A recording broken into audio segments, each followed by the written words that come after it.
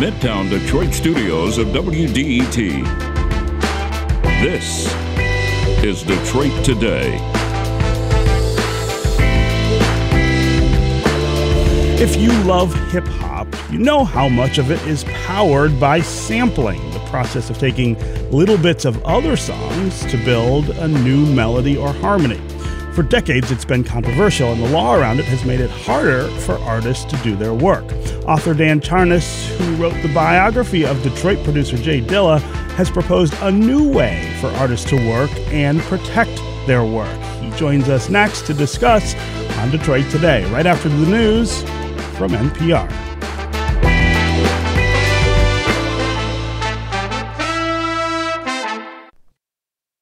Detroit Today is supported by the Michigan School of Psychology and the Charles H. Wright Museum of African American History.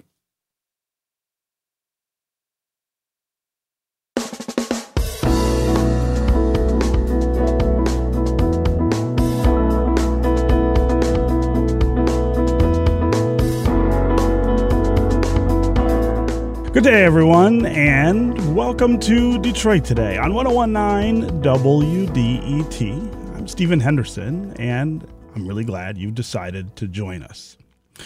If you love hip-hop and grew up with it shaping your understanding of music and culture the way I did, you know how critical the idea of sampling is to it. Artists take small pieces of another song, sometimes change the range or the speed or the cadence of the sound, and produce something new with it.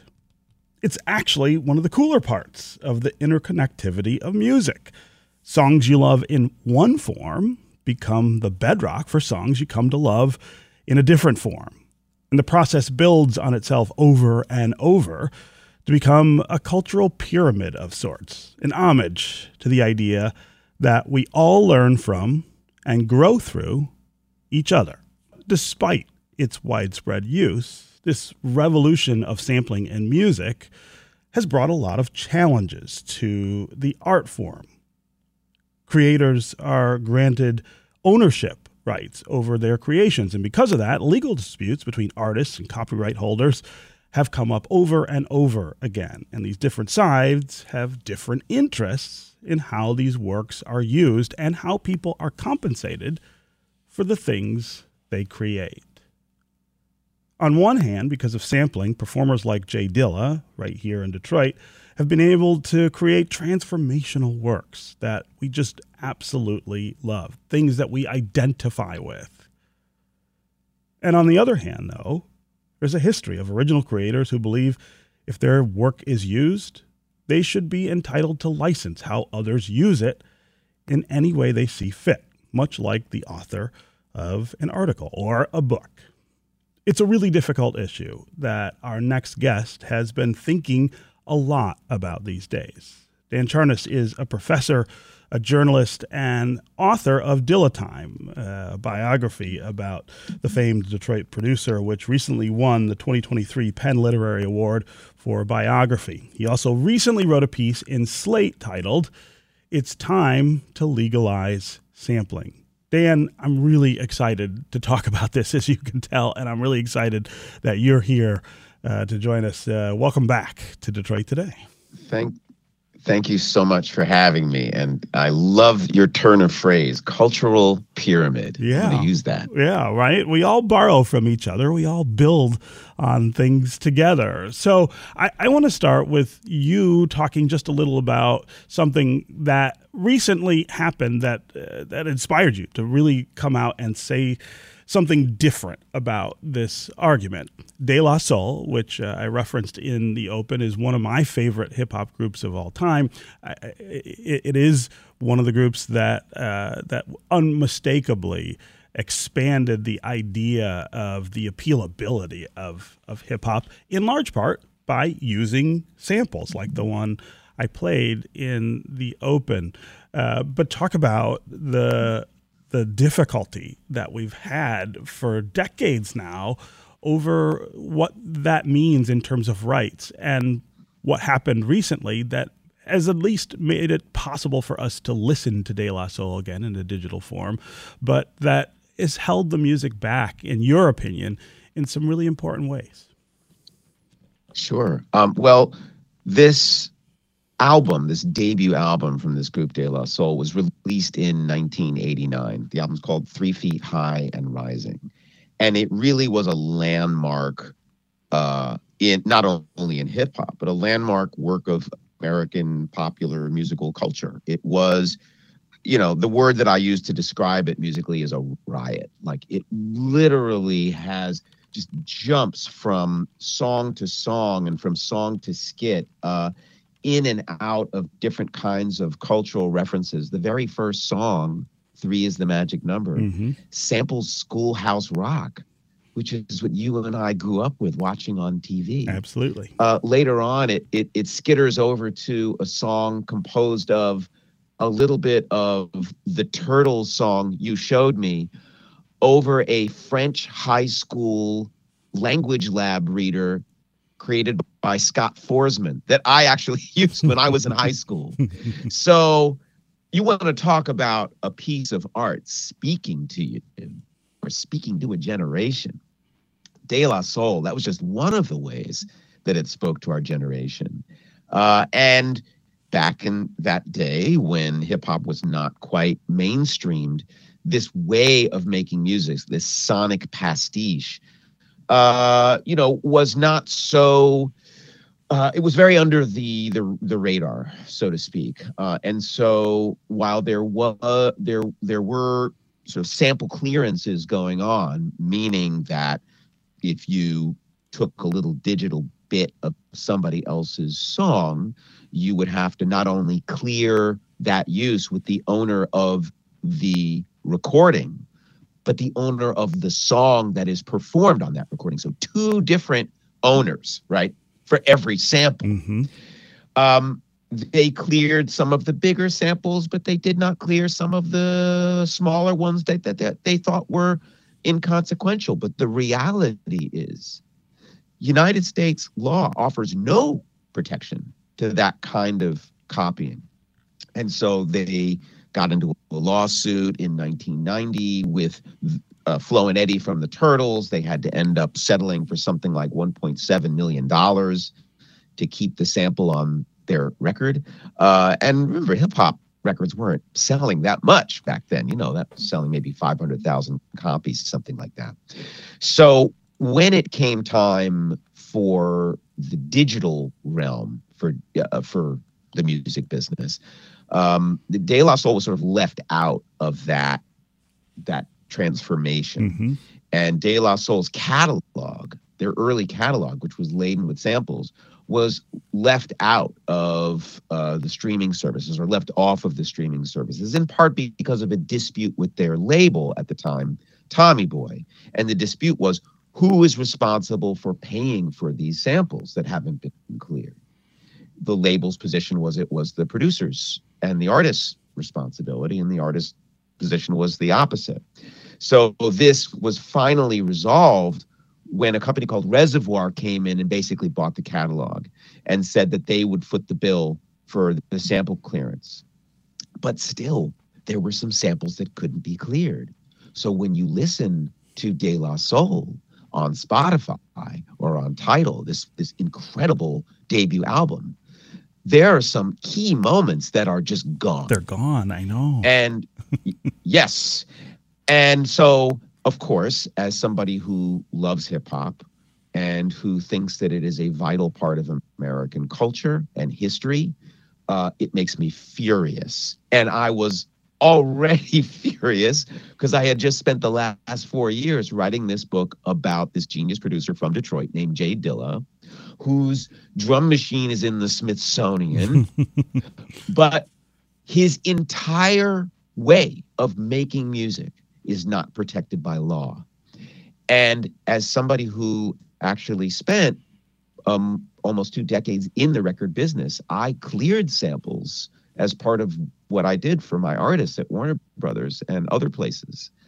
I know that there is a lot of hypocrisy in the way that the law understands this kind of music making, and I know that there's a solution for it. Yeah. So this article that I recently wrote is sort of like a grenade thrown into the marketplace of ideas. Yeah, I mean, it is that in the sense that I think it sends a lot of people's minds scattering, and it blows to bits some of the thinking that I think we've clung to for a long time. And I do want you to talk more about what you would do as a solution. But before we get there, I actually want to talk a little about sort of the cultural relevancy of what's happening here and the racial context for this. This is an important issue because these are Black artists, for the most part, who were creating a Black form of music and borrowing, in many, many cases, from white artists. And the strain over history about who gets paid for their work, who owns their work, has a racial dimension to it that I think plays out in this debate, sometimes just beneath the surface, but I feel like more and more it's right out in the open. There is something we have to think about here that ties into the history of inequality in the music industry. I am so glad that you brought that up because it's really true. In all law, watch who gets protected by law and watch who does not get protected by law. Same laws, right? But different kinds of protection accorded to different folks. There was a phenomenon in the 1950s of these cover songs, right? When rhythm and blues really started to become embraced by young white teens in the 1950s. There were artists like Pat Boone, who were essentially put in place by the powers that be to remake songs by, say, Little Richard and Fats Domino. And because an artist like Pat Boone and the record company for which he records has more access, especially during Jim Crow America, though that kind of copying basically had the blessing of the business.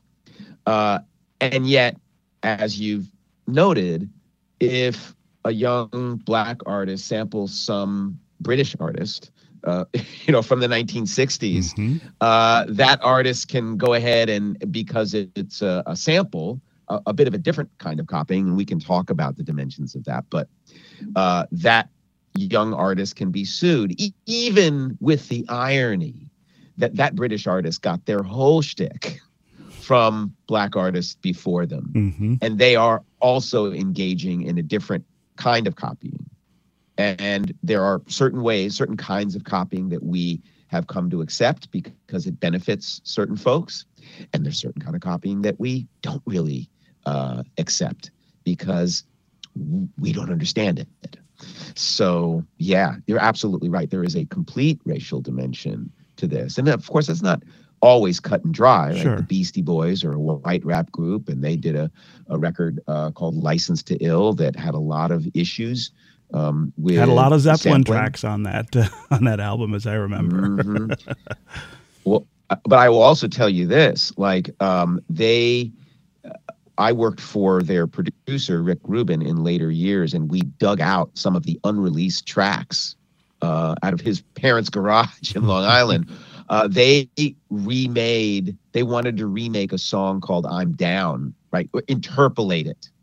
Not actually like remake the whole song "I'm Down" by the Beatles, but to, add some rap to it. And because they were transforming it in just a small way, the owner of the Beatles catalog at that point, Michael Jackson, could say no. And he did. Yeah. And so this brilliant, funny song remained on this reel until I dug it out of the basement. I'm talking with Dan Charnas. He's a professor and an author and a journalist. He's author, importantly, of Dilla Time, which is the biography of Detroit producer J-Dilla. It recently won the 2023 Penn Literary Award for biography. Dan has also recently written a piece in Slate titled "It's Time to Legalize Sampling." We're talking about sampling, the way in which it powers really hip hop in our culture, and the controversy over that idea of taking pieces of other work and making it into the basis for new work. We want to hear from you, of course, during the conversation as well. Give us a call and let us know about how you feel about artists using samples in their music, but in a broader sense, how you feel about the idea of ownership of ideas, ownership of the things that we create. Does this kind of licensing, this kind of argument about ownership, does it stifle creativity? Does it punish certain kinds of artists and reward others? Is there an unfairness involved in the way that we think about these things? Also, let us know if you agree with Dan about how this should all be fixed. 313-577-1019 is the number here on the phones. That's 313-577-1019. You can also go to Twitter and hashtag Detroit Today, and we can include you in our conversation that way. So, Dan, let's talk about your solution. You would make what hip-hop artists are doing legal. And I think an important addendum to that is that you would make it look like other kinds of borrowing that is now legal, which doesn't leave the creators of the things that you're borrowing from uncompensated. It would pay them for their work, but it would prevent them from controlling the way in which their work is used in the future. Tell me why that makes sense to you. Okay, well, just to sort of give a simple overview of the scheme that I'm thinking of, there is already a legally enshrined way for one artist to copy another. And this refers to the specific realm of songs and song ideas. There is something in our law called a compulsory license, or a compulsory mechanical license. What that means is Stephen Henderson writes a song, and as long as you record it first, or as long as it has been recorded once, however, in whichever way you choose, any artist, me, someone else, can remake or re-record that song without you being able to say, or to stop us, essentially. Mm-hmm. That's called a compulsory license. You're compelled under U.S. law to license your song to me so I can remake it, as long as I pay you the statutory rate per song, per copy, right? And the reason that exists is to keep the flow of ideas and innovation going. Copyright is something that is mandated in the Constitution, right? The Congress under the Constitution has the right to set policy around ideas and innovation and intellectual property. And the general idea around that constitutionally has been, you want to strike a balance, right? You want to create an economic environment that rewards inventors for their inventions, but you don't want to lock up those inventions forever, because folks need to have access to them. Folks need to be able to build on them. And so it worked for many years for intellectual property, like song ideas, in the same way that it did for patents, right? There's a certain term under which a patent owner has exclusivity, and then it passes into a public domain. Right. And for copyright, it was the same, except the more and more copyrights, the more and more pieces of intellectual property that have been owned by large corporations, the longer that term has been extended, pushing things out of the public domain. But there are things like the compulsory license that allow folks to essentially enjoy these ideas and other people to make money using these ideas as well. You don't want Happy Birthday to You locked up forever, right? And so the risk of not having a compulsory license for song remakes or song covers is that anything can essentially become an infringement on a previous idea. And so it just strikes this middle ground for us. Now, you can license an entire song through that compulsory license, but what you can't do is license a bit of that song. Right.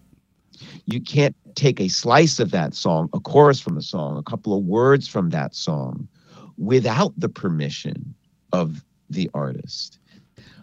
And for recordings, taking a piece of an existing recording, there's no compulsory license at all. And there are some arguments that have been used perennially against that. And I actually think those arguments are bankrupt, and we can talk about that. But essentially what I am recommending as a curative for this is a compulsory license for pieces of songs and for pieces of recordings, because we do have compulsory licenses for whole songs. For whole songs, sure. So if I want to redo your whole song, I can do it. If I want to do a piece of your song, I can't. And to me, that's insane. Yeah. Okay, we're going to take a quick break, and when we come back, we're going to continue this really great conversation with Dan Charnas, and we're going to add some other voices to the conversation. We're going to talk to some lawyers who work in the field of copyright and intellectual property protection, hear what they have to say about what goes on in music and what should go on. Also, we'll start to get to you, the listeners, on the phones and on social. 313-577-1019 is the number here. You can also go to Twitter and hashtag Detroit Today, and we'll be right back. We'll get you into the conversation. We'll be right back with more Detroit Today.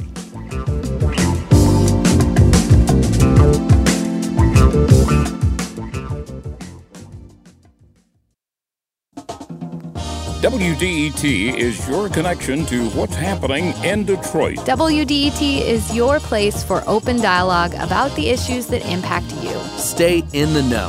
This is WDET FM, Detroit's NPR station.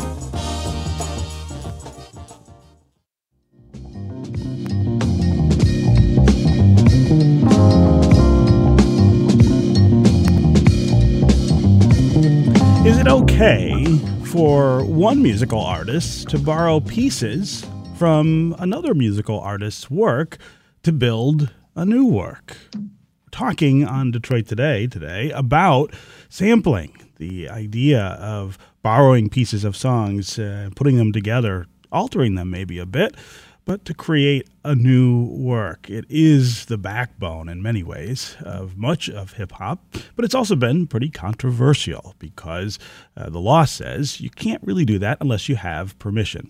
We're talking with Dan Charnas. He is a journalist and author and someone who recently wrote a piece in Slate titled "It's Time to Legalize Sampling." He is the author also of the wonderful biography of Detroit producer J-Dilla.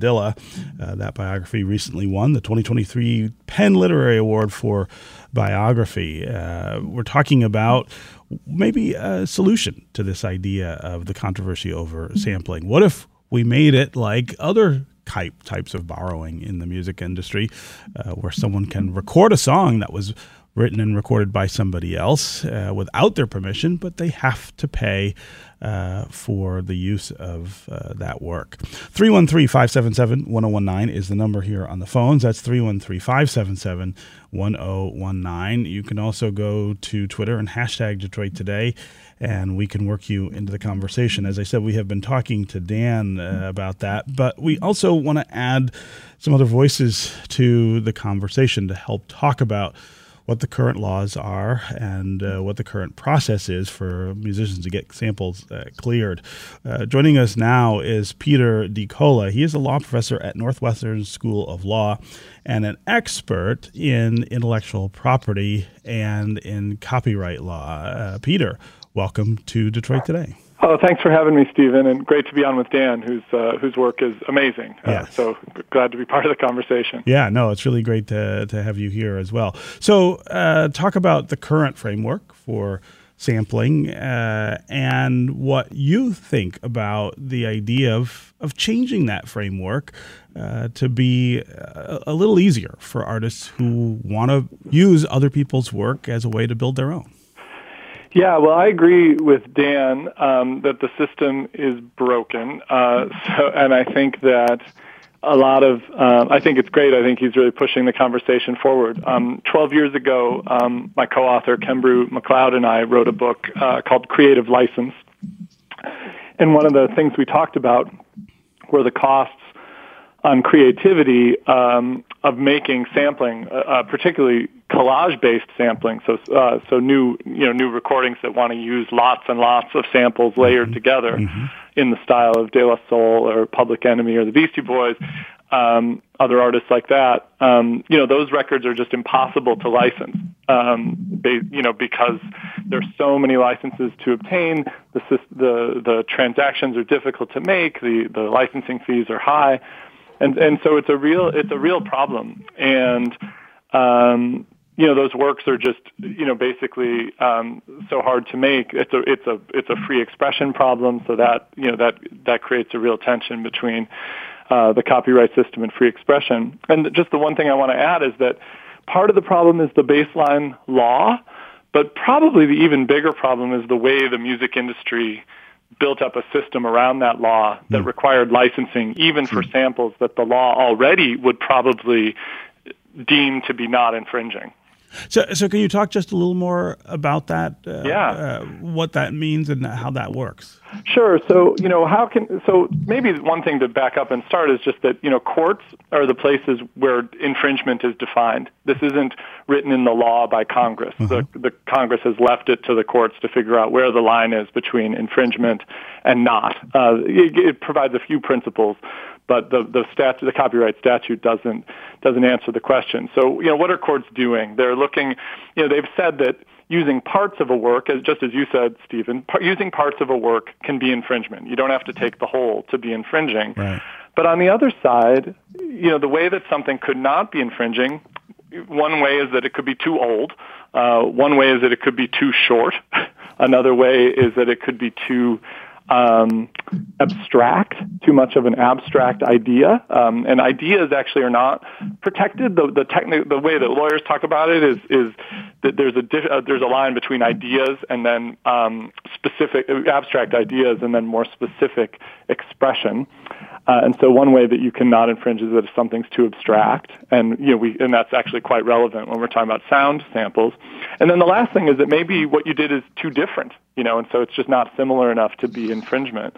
So in all those ways, the courts have created this space where, and many of these might apply to sampling. Sometimes people sample things that are quite old. Sometimes people sample things and it's a really, really short sample, and the law would call that too small to be infringement. Sometimes things are too abstract. Sometimes things are too different. I would include under that category of too different the possibility that lots of samples out there are what's called fair use, which is a situation where if you use it for the right kind of purpose, whether that's an educational purpose or maybe just a really transformative creative purpose, what you've done is not infringement. Now, the Supreme Court is actually deciding a case. We're waiting for the Supreme Court's ruling on where the fair use law stands in the context of visual art. And so I can't say with much certainty exactly where the line is with fair use, but I do think that there's some reason to think that some samples, even under the existing law, are fair use. And so then that's why you have to look to the industry's licensing practices and say, well, wait, if some of these are fair use, why are you demanding payment every single time? And that, to me, has a lot to do with ideology, like kind of a pro-copyright ideology in the industry, but also because financially it makes sense for the labels versus their artists to make these things into licensing transactions rather than acknowledging that they might be fair use. Sure. Again, 313-577-1019 is the number here on the phones. You can also go to Twitter and hashtag Detroit Today, and we can include you that way. Let's go first to Andrew in White Lake today. Andrew, welcome to the show. Thank you for having me. Mm-hmm. Yeah, I just want to comment. I sample a lot in record store day. All these things that collectors and people appreciate. Sampling such a big part of record collecting and in making records as big as they are these days, and vinyl. I sample a lot, like I said, and I just think producers, they obviously need to get their samples cleared, and the artists deserve a lot from us recreating their ideas. But also, us producers need something as well. I mean, right? I guess lean more into that, Andrew. You're doing this. What is it? I guess what is it that you think is the right balance there, and how do you make sure in your work that you're doing what you think is the right thing, even to do with people whose work that you're using? Are you still there, Andrew? Oh, go ahead. Yeah, I'm here. My main goal is just to do good by the creation and, obviously get it cleared properly. But I really am not too knowledgeable on, 50-50 or 80-20. I don't know. I just know something needs to be on the table. At the end of the day, it does sound way different. And stuff I sample is usually over 40 years old. So, I don't know. That's not probably too old. No, I mean, I'm really glad to hear from you, because you're somebody who's working in the space and trying to figure it out. Dan Charnas, I'll give you a chance to maybe give Andrew some pointers, but also put that in the context of this argument. The difficulty here of trying to create work and playing by the current rules is really pretty incredible.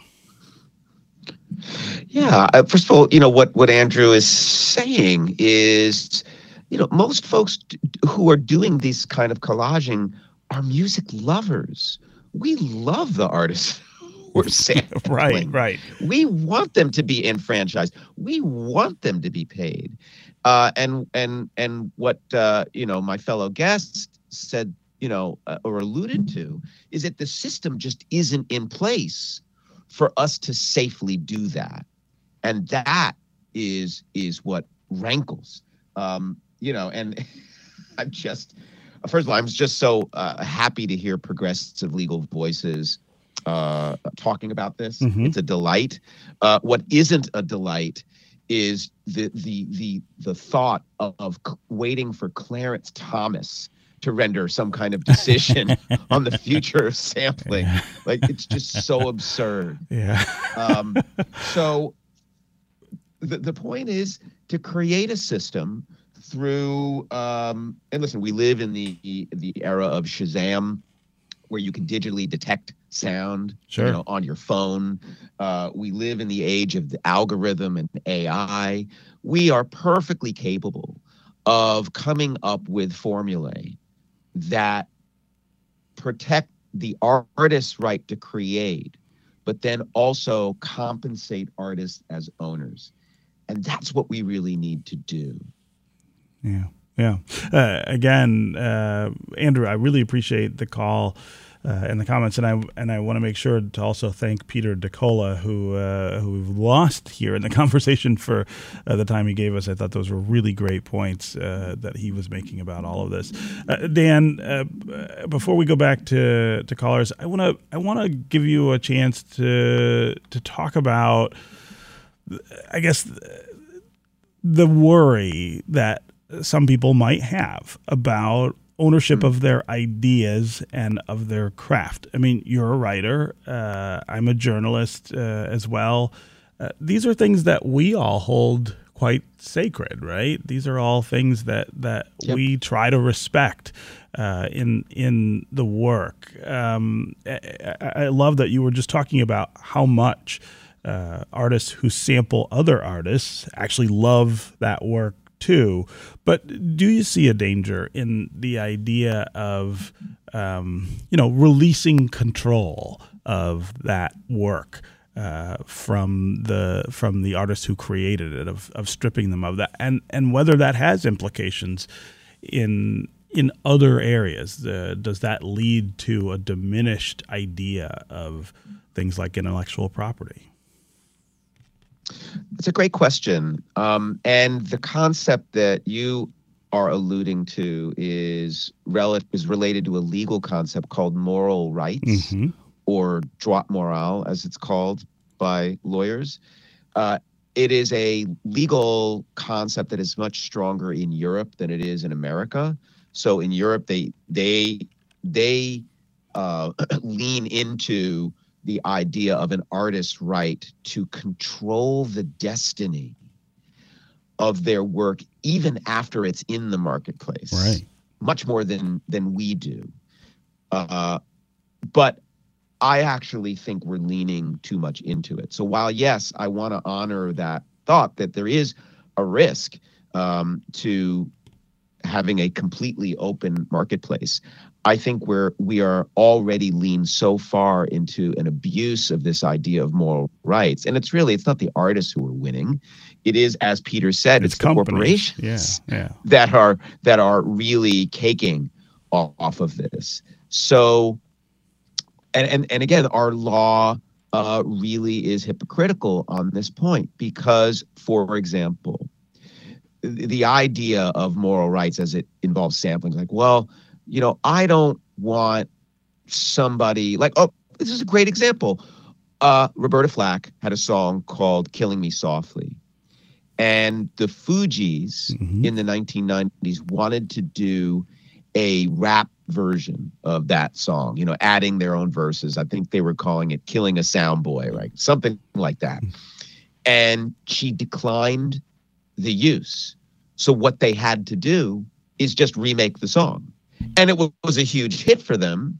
And Roberta Flack got paid. Yeah. But they had to do it exactly the way Roberta Flack wanted it. However, she might not have liked some of the ways that they did ad-libs. She might have not liked the music, but she can't do anything about that. Similarly, parody was ruled legal by the Supreme Court. It's protected. So if I want to make fun of your song, if I want to Weird Al Yankovic it, I can do that, and you can't stop me. Another thing, let's say there was some white supremacist heavy metal group that wanted to remake the Kendrick Lamar song All Right, which became an anthem for protesters during the the Black Lives Matter movement, post-George Floyd, pre-George Floyd, right? Kendrick could not stop them from doing it. Yeah. So where are the moral rights there? My argument is this. Look, you're an artist. You're a responsible party. You decided to put your song, your precious little song, into the marketplace of ideas. And you have every right to be compensated for its use, whether it's use in whole or its use in part. But you do not have the right to control the destiny of your ideas or the handling of your ideas once they are in the marketplace. Yeah. Because that's not how free markets, free flow of ideas work. We want you to be paid, but we don't want you stifling further creativity or claiming ownership of things that really should not be owned. And this is the way we make music now. We've been making music this way since the late 80s. It's not just hip hop. It's pop. There's sampling in country music, right? On television commercials and things like that. It's a part of what we do, and it's delightful. It's beautiful. That's what people don't understand about sampling, Stephen, is that it is a system for talking to each other through cultural references. When I sample a song like Apache, which is a very common sample, performed by the Bongo Brothers, right? And it's something that when fans hear it, it's a connection throughout history. Yeah. Right. And you've seen what happens at a party when a beat like that comes on. So, yes, I think that moral rights have been really, the concept has really been abused. And it's not the artists who are winning in that system of abuse. Yeah. Okay, we're going to take another quick break, and when we come back, we'll continue to talk with Dan Charnas about sampling and sharing, cultural sharing. We'll add another voice to the conversation as well. Richard Busch is an entertainment and intellectual property partner and litigation attorney. He'll give us his view of all of this. We'll also continue to hear from you on the phones and on social. Cheryl Ann in Ontario, Larnell in Detroit, Harry in Sterling Heights. We will get to you as well. If you want to join them, 313-577-1019 is the number here. We'll be right back with more Detroit Today.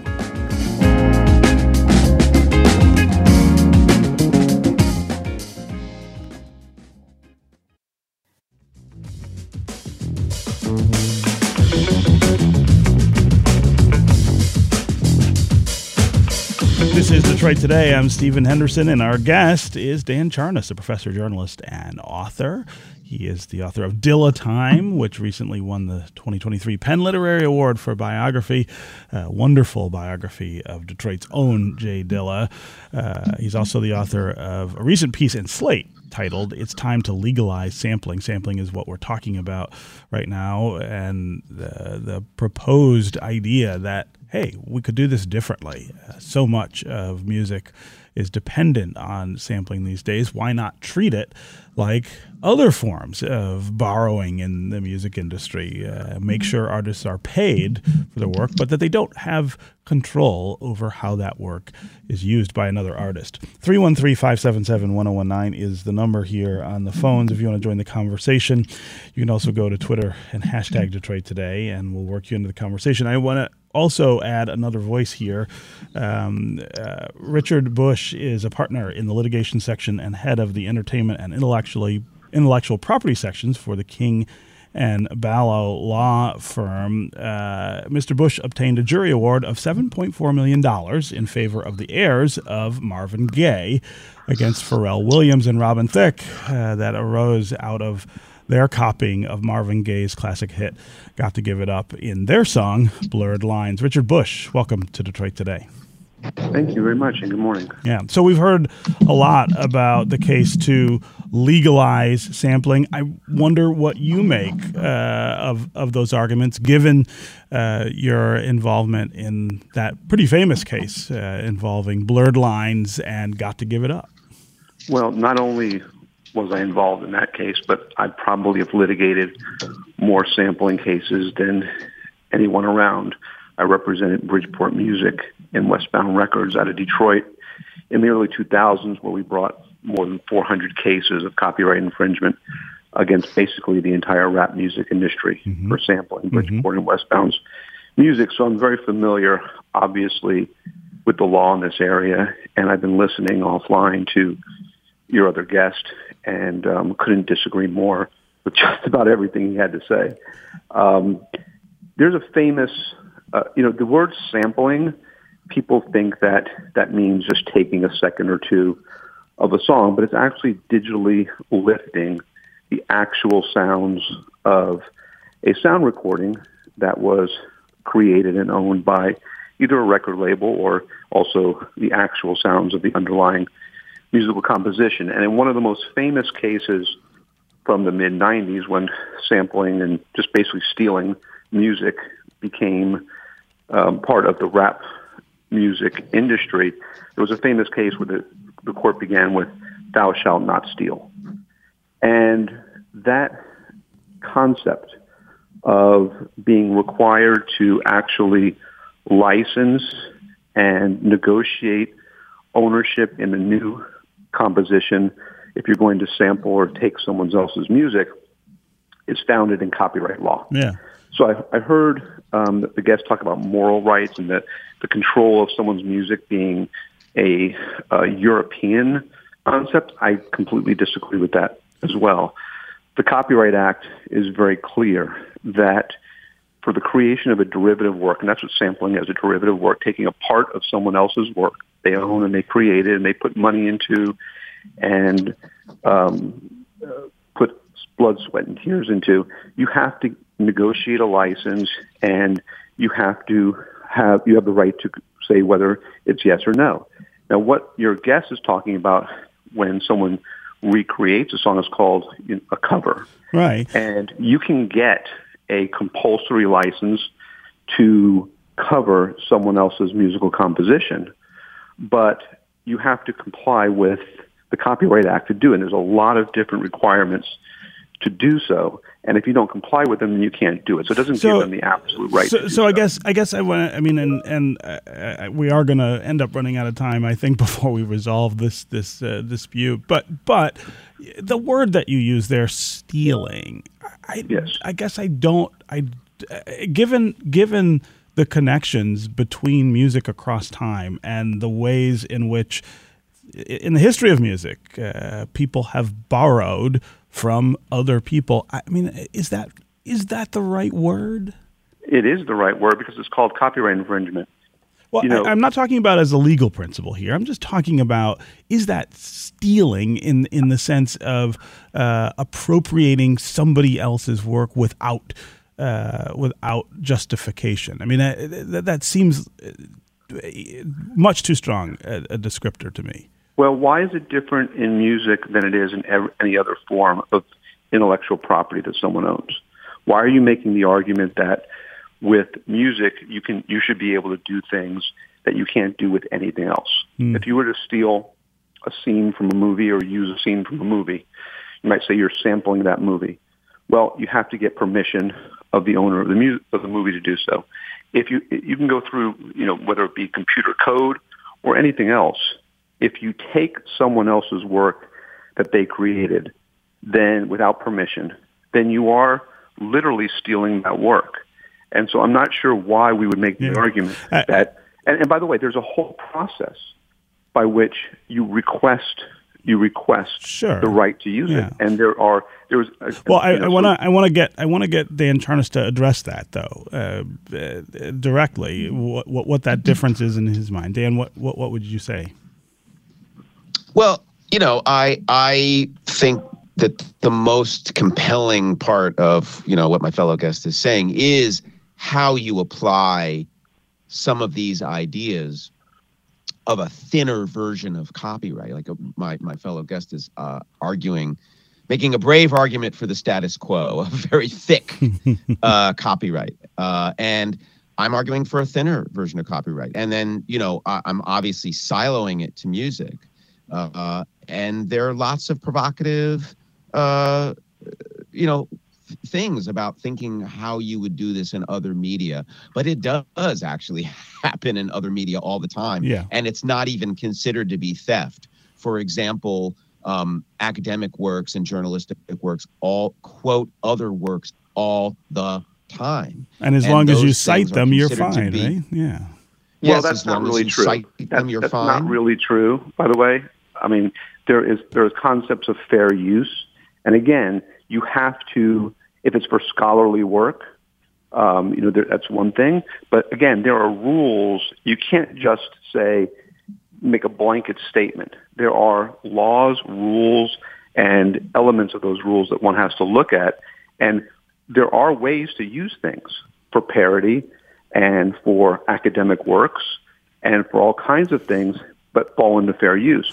All of this has been fully vetted by courts over the last 20, 30 years to establish the standards. But the question is whether an original artist should be able to prevent someone else from that fair use, right? It's even if you're compensated. Though, again, if you follow the law on the compulsory license statute that the U.S. copyright set out, you can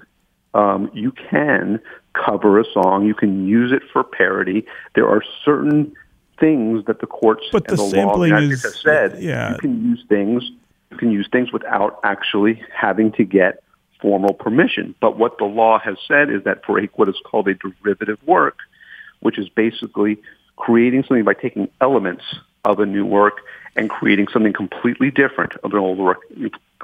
Yeah, I you have to get. I'm really, permission. yeah. I mean, I guess I'm struggling to come to understand the distinction you're drawing there, Richard Busch. But you're right about the law. I'm saying I'm not sure that the law gets it quite right when you're talking about something like this. But we are out of time. I want to thank Dan Charnas for being with us, and I loved the article you wrote. I think it's very provocative and starts an important conversation. And of course, Richard Busch, thank you for being here as well. That is going to do it for us this week. Tune in Monday when we're going to be joined by Michigan Supreme Court Chief Justice Elizabeth Clement to talk about the changes to parenting time in the Michigan courts. This is 101.9 WDET-FM, Detroit's NPR station, your connection to news, music, and conversation. We'll talk again on Monday.